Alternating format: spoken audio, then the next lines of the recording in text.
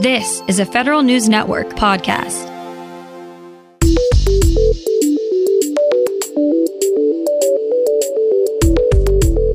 Coming up on today's Federal Newscast, agencies are worried about losing workers if they don't keep some of those pandemic flexibilities.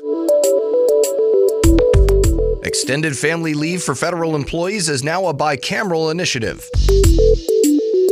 And the Postal Service shows improvement in on-time mail delivery. These stories and more in today's Federal Newscast.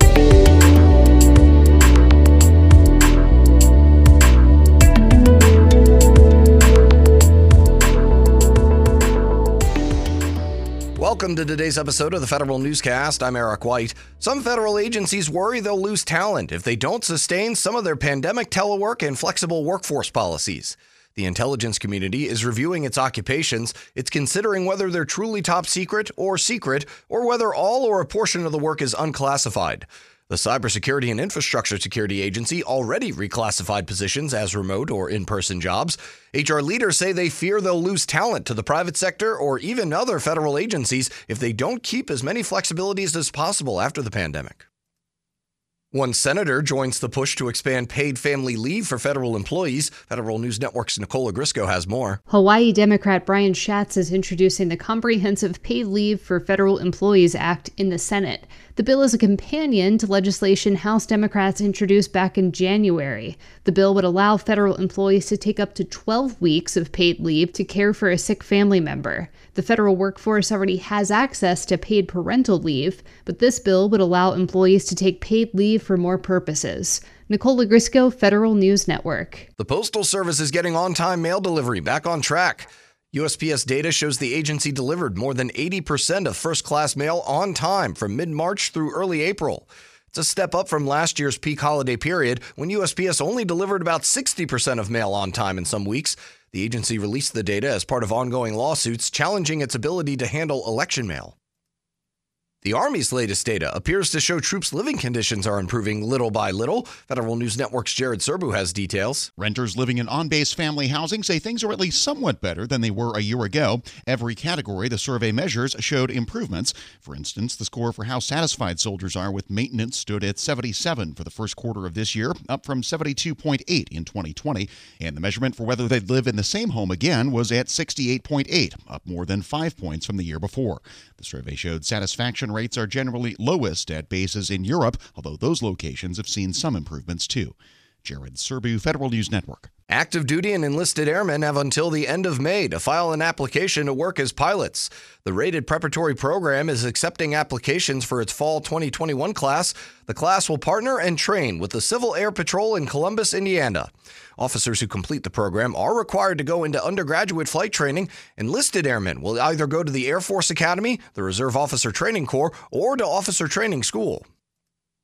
The Biden administration nominates a government veteran for a top position in the Pentagon. Federal News Network's Scott Maucione tells us who. Mara Karlin could be the next Defense Assistant Secretary for Strategy, Plans, and Capabilities. The position reviews and evaluates the capability of forces, campaign and contingency plans, and major force deployments.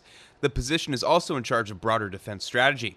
Karlin is currently in a top role at the Pentagon for International Security Affairs. She served on the policy transition team for Biden and Harris. She's also served in various national security roles for 5 different defense secretaries. Scott Maucione, Federal News Network. The State Department names a senior official to tackle a long-standing diversity problem. Federal News Network's Jory Heckman reports. We have the talent to become the model for diversity, equity, and inclusion in the workforce. Former U.S. Ambassador to Malta, Gina Abercrombie Winstanley, will serve as the State Department's new Chief Diversity and Inclusion Officer. Secretary of State Antony Blinken made elevating the job a top priority during his confirmation process.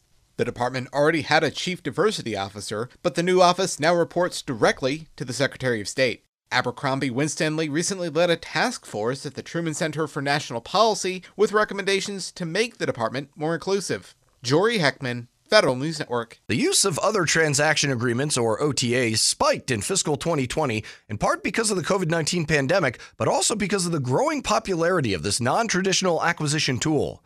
New analysis from Bloomberg Government found agencies spent more than $17.8 billion through OTAs, up from $7.9 billion the previous year. BGov says half of all OTA spending went toward COVID-19 vaccine development. The Army's Office of Acquisition, Logistics and Technology, and Army Materiel Command are among the biggest users of OTAs outside of COVID-related needs. Additionally, BGov found agencies are awarding 57% of all OTAs through consortia, while 43% are awarded directly to prime contractors.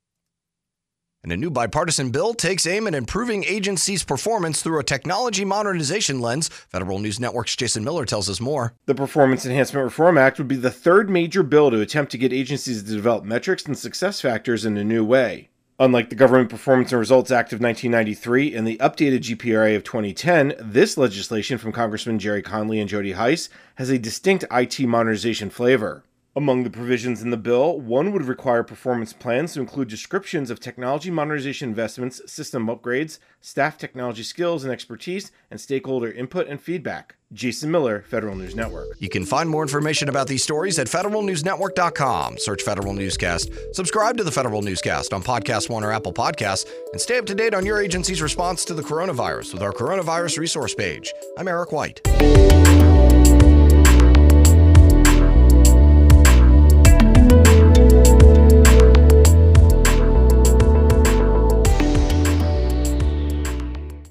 Whether it's Baker's Simple Truth Turkey or mac and cheese with Murray's English Cheddar or pie made with fresh Cosmic Crisp apples, there are many dishes we look forward to sharing during the holidays. And Baker's has all the fresh ingredients you need to turn today's holidays into tomorrow's memories. Baker's, fresh for everyone.